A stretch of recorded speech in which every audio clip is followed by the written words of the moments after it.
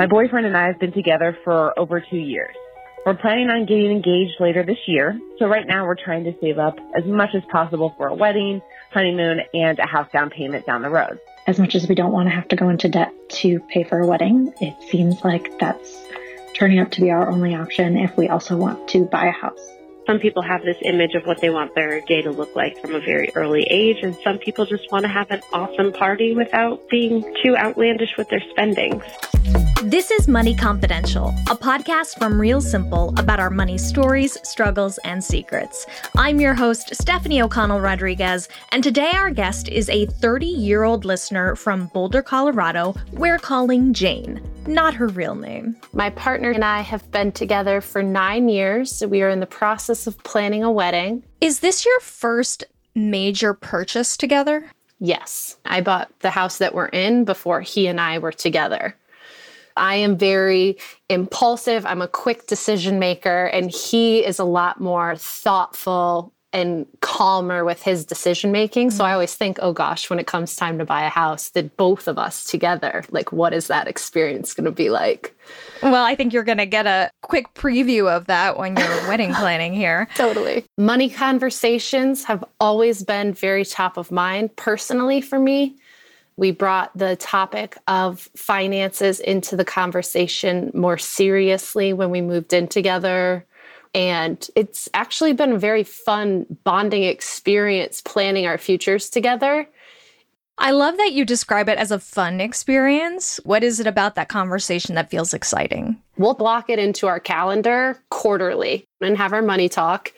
And we get takeout from our favorite restaurant, and we just sit at the dining room table and we're talking, okay, like, what do we have for savings? Are we investing what we want to be investing? What were surprise expenses that we've had recently and how we're navigating through that? And now we're planning a wedding, and I'm just like, first off, I don't even know where to start. I don't want to spend however many tens of thousands of dollars on essentially a 6-hour party. But we also don't want to sacrifice that really wonderful experience of having our families travel to Colorado and get to know our lifestyle and really get to meet one another. So it's this fun kind of balance that we're in now of, okay, how can we keep being money conscious, fiscally responsible, but splurge a little bit to have this once in a lifetime opportunity? We don't know what we don't know. So we're kind of like, let's talk to other folks. Where did they spend money that they regret? What are things that they might have skimped out on that they wish they put more money toward? What are items that you could actually DIY that end up costing however much, thousands of dollars again? According to the Knott's 2019 Real Wedding Study, the average cost of a wedding in the U.S. is $33,900. But even during COVID, as couples scaled back their original wedding reception plans to include smaller celebrations like micro weddings and elopements, costs like professional photography and wedding attire still put wedding price tags in the several thousands, if not tens of thousands of dollars. And while these costs certainly can be high, there's nothing wrong with splurging on a wedding celebration, as long as it fits your budget and aligns with your values. So folks that I've talked to so far is you don't want to skimp on photography because you're capturing such special moments, or videography if you want to opt into that. One of the things I have heard from a couple of friends and colleagues is flowers are wicked expensive and they don't necessarily need to be. So try to get creative with that. We're actually getting married at a flower farm where they're providing a lot of flowers to us. And I'm like, yeah, but I'm like not crafty. So who can I find to put it together? And then I had a friend say they have so many classes for just hobbyists. So maybe talk to one of those instructors and see who are the top students and help them build their portfolio in that sense. Okay, so you're already kind of thinking through what are some of these expenses that I can hack rather than just give up. Yes, because it's like now you're sacrificing something and it's supposed to be this very special experience. So you don't want to have to sacrifice anything, right? Yeah, totally. I think one of the things that really struck me about wedding planning was just watching things add up on my balance sheet, especially as you get closer and closer to the day, because that's when the stress is really, really mounting. And the caterer sent over the bar bill And they were like, oh, and the ice is going to be like an extra $100. And that was the tipping point. And I was like, forget it. I will provide my own ice. And then I'm running around 3 days before my wedding, going to different grocery stores around New York City to see who will deliver ice to my venue. And then the day of the wedding, ice is showing up 10 minutes before people are supposed to arrive. And my friends are carrying these bags of ice up the stairs of the venue, and they're dripping all over the place. And I remember thinking, I should have just paid for the ice.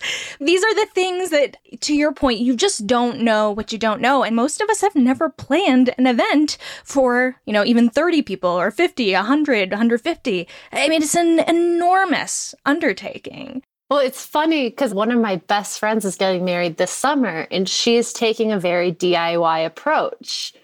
So from my perspective, I'm like, yeah, but what's your time worth? Exactly. Do you really want to buy champagne flutes and a Cricut machine and make all of your champagne toast glasses for 100 people versus just spending maybe 30% more on what it would have cost to have them specially made? I think it's a really good insight, too, because I do think that making sure that you perceive that time cost as having value is one of the most important things people need to be taking into their wedding planning.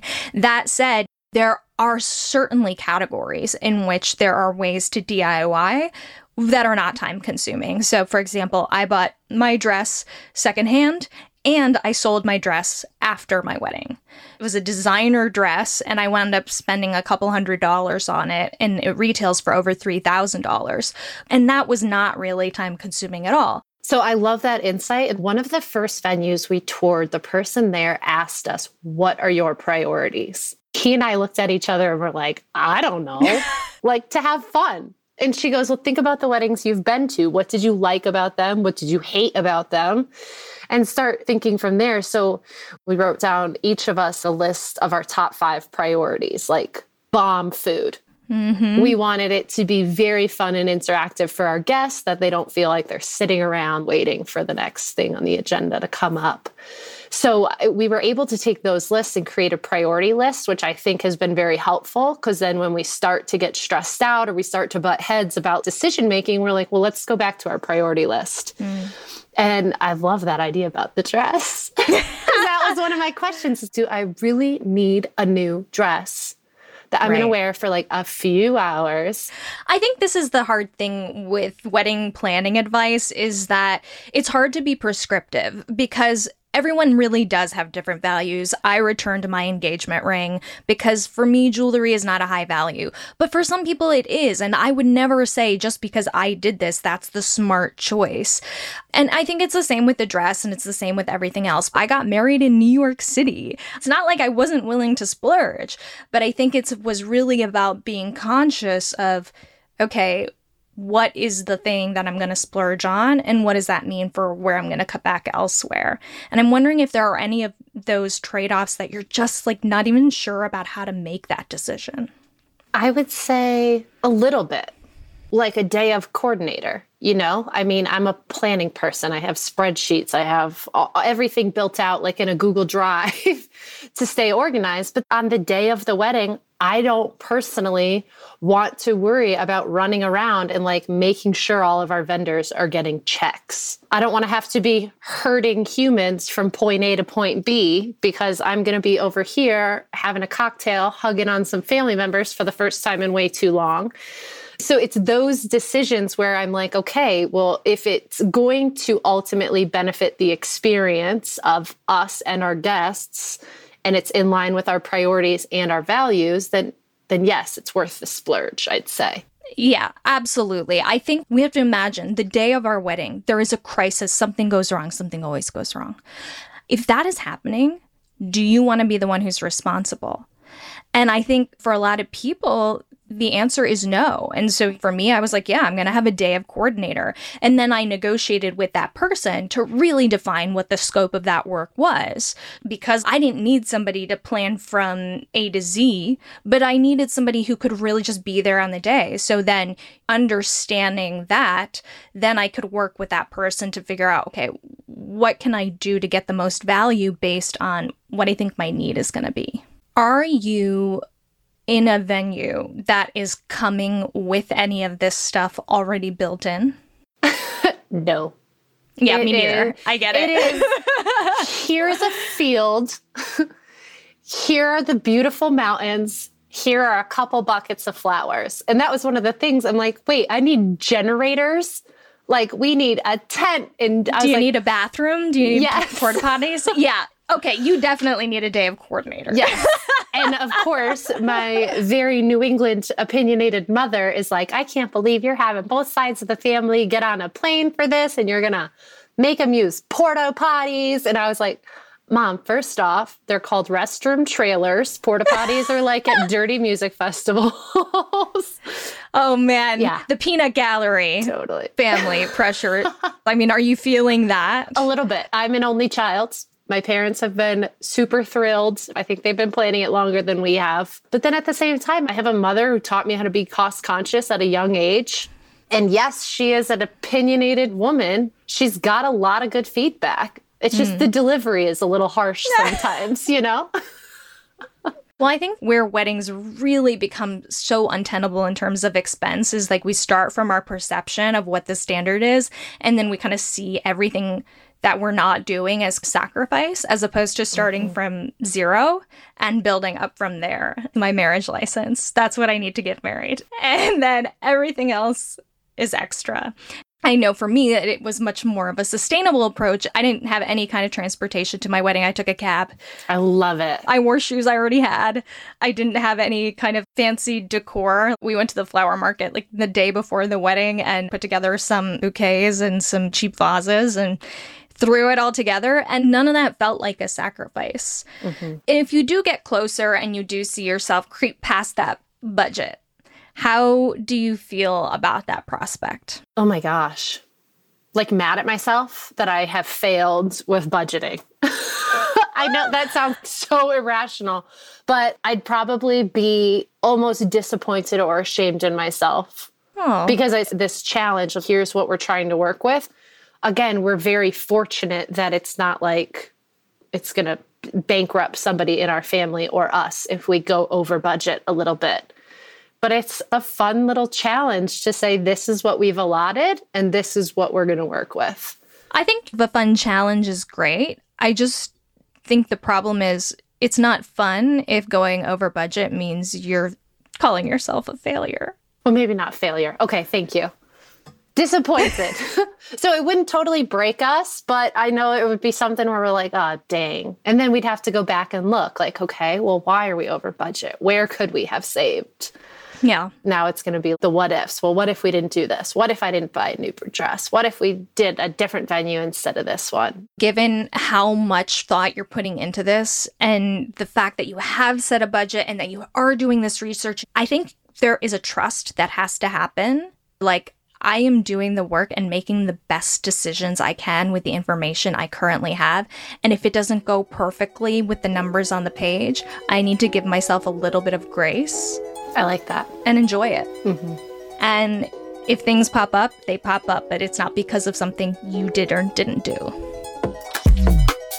What should I DIY? How can I budget for the unexpected? What's worth skipping and what's worth splurging on? The hardest part of answering these questions when it comes to wedding planning is that there's no one right answer, because ultimately your wedding celebration is going to depend on your budget, your priorities, and your plans as a couple.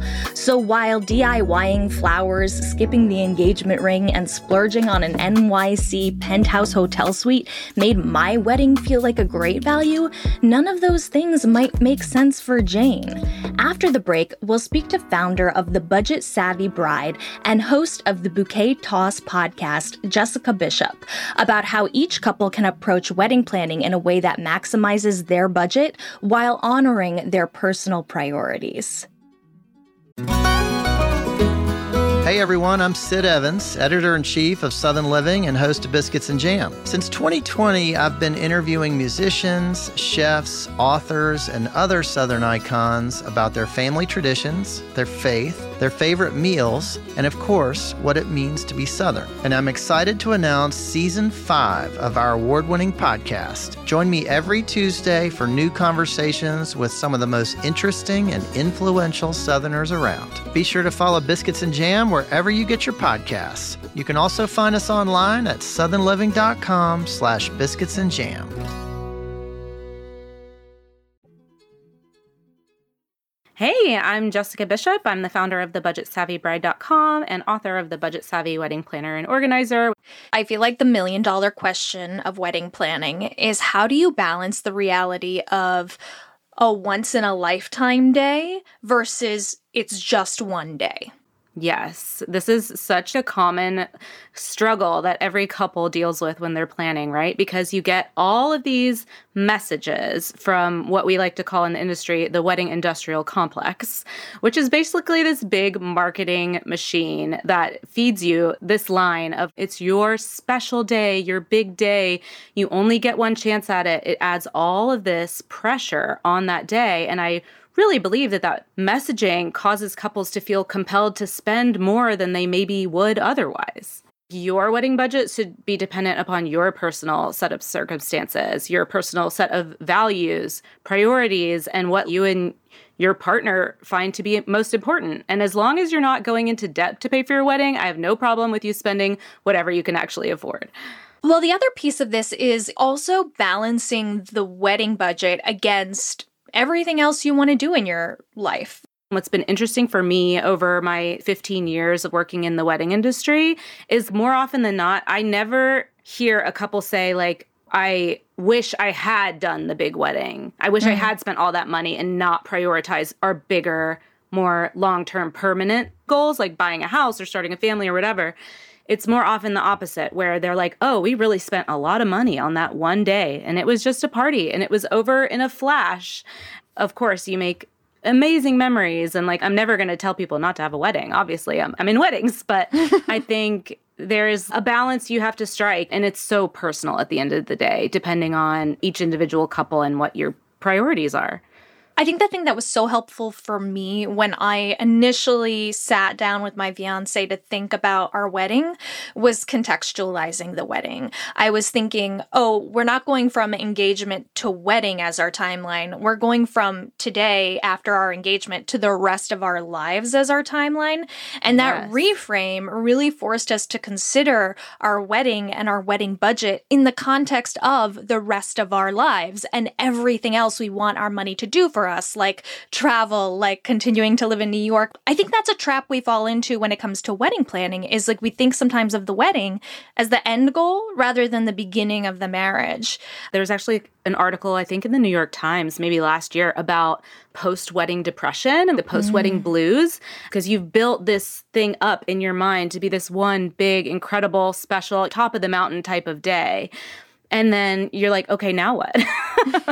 It's almost like a little bit of a letdown, or like you don't have that big thing that you're working towards anymore. And so I think this ties into a lot of important financial conversations that couples need to be having as they head into their marriages of like, what are our 5-year goals, our 10-year goals, and financially, what do we want our life to look like? And so having those other things to work towards and also finding a way to make that exciting is important too. I actually think that really aligns with a lot of what our listener this week was saying, because she really is thinking about the big picture. She and her partner are already having money conversations. They're in a really good practical headspace. So it's not so much for her about not being aware of the wedding industrial complex. I think for her, it's a similar struggle to what I had, which is when you're planning a wedding, you just don't know what you don't know. I really love to recommend setting your vision and also contextualizing that in terms of how much you're willing to spend and how much you can afford to spend really helps to guide your decisions along the way. And so you can still go and you can get your inspiration from Pinterest or from different wedding inspiration accounts on Instagram or whatever you want to follow. But being able to refer back to that outline of like what you are willing to spend or able to spend, and also the feeling that you want to have on your day, I think is so important and so helpful. Just having that to refer to as almost like a North Star as you're making all of your different wedding planning decisions. One of my favorite resources on your site is that you have weddings categorized by budget. So real weddings of what people spent by, okay, this is a $5,000 wedding, a $10,000 wedding, $20,000 wedding.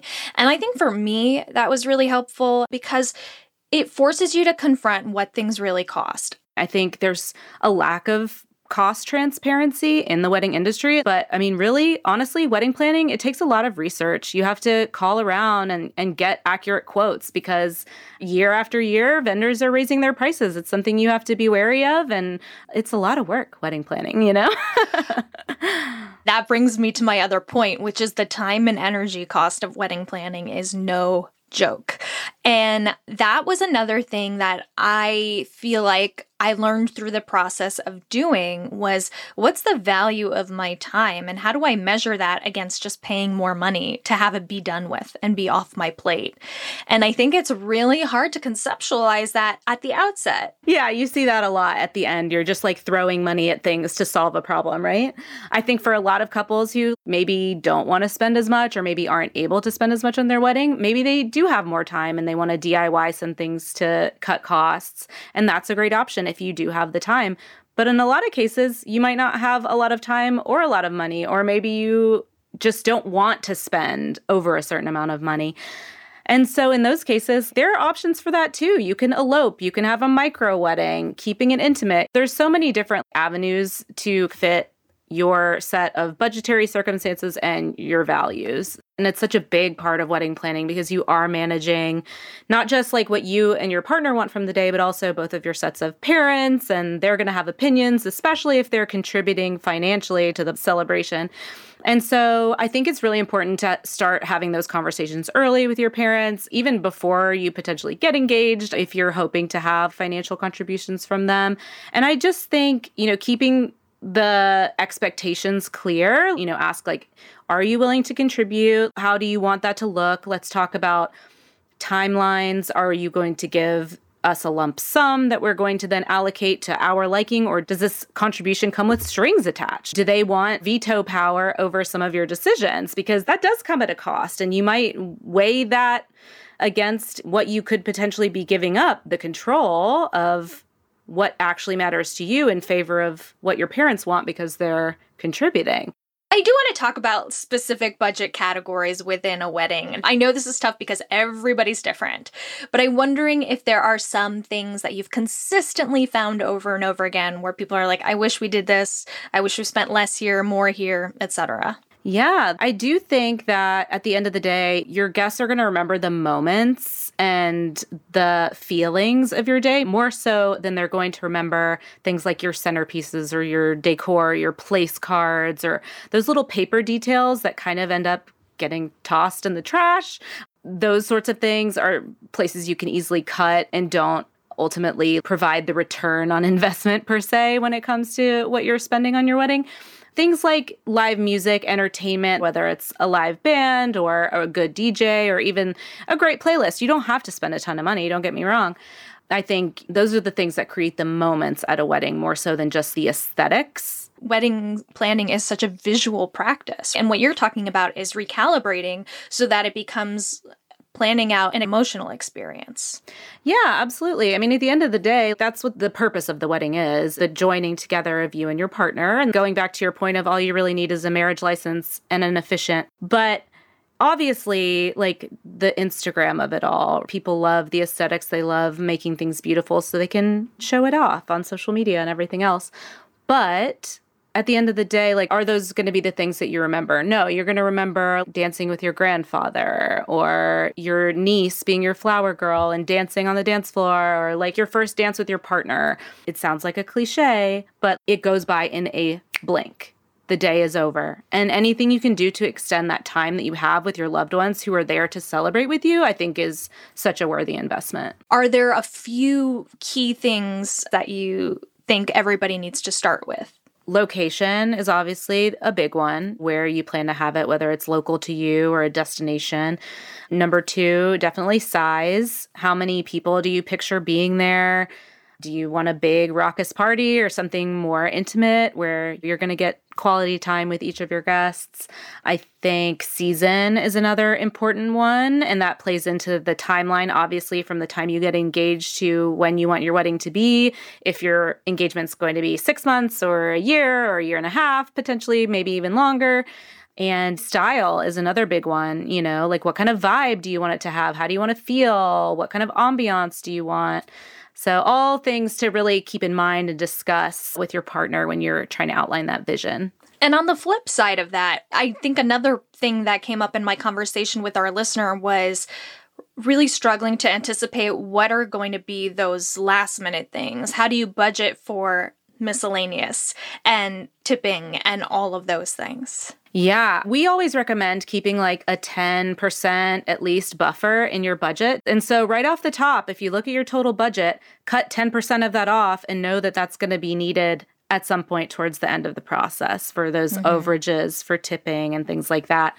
And really look at allocating what you've got with that 90% that's left.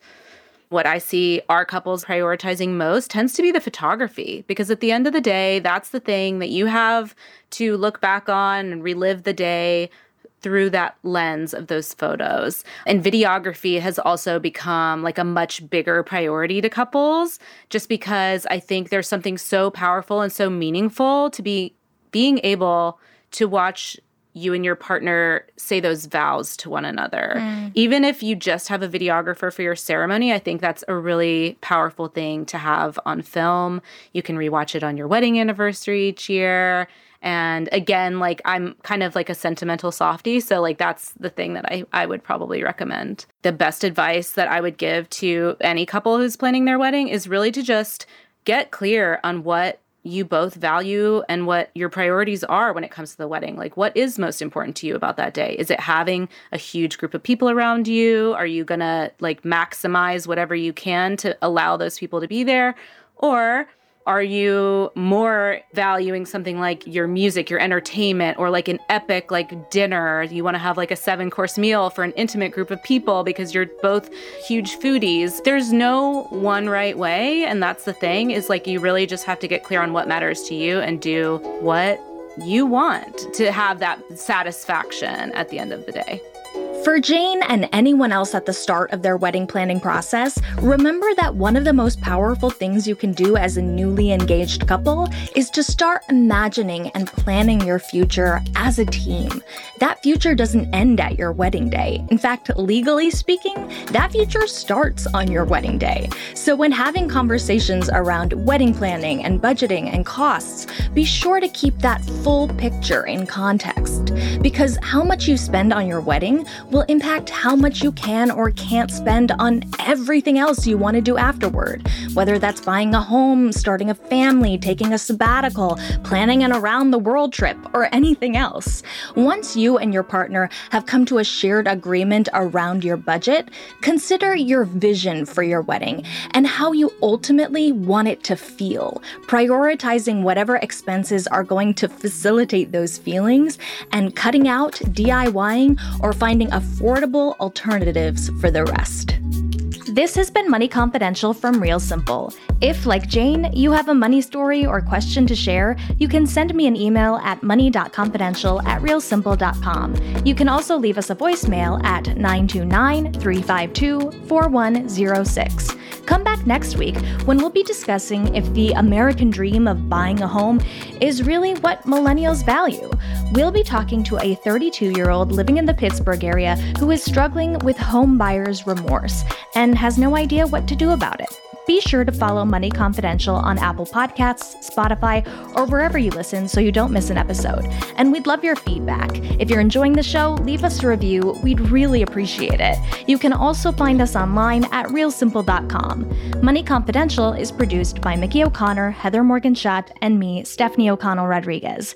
Thanks to our production team at Pod People, Rachel King, Matt Sav, Danielle Roth, Chris Browning, and Trey Boudie.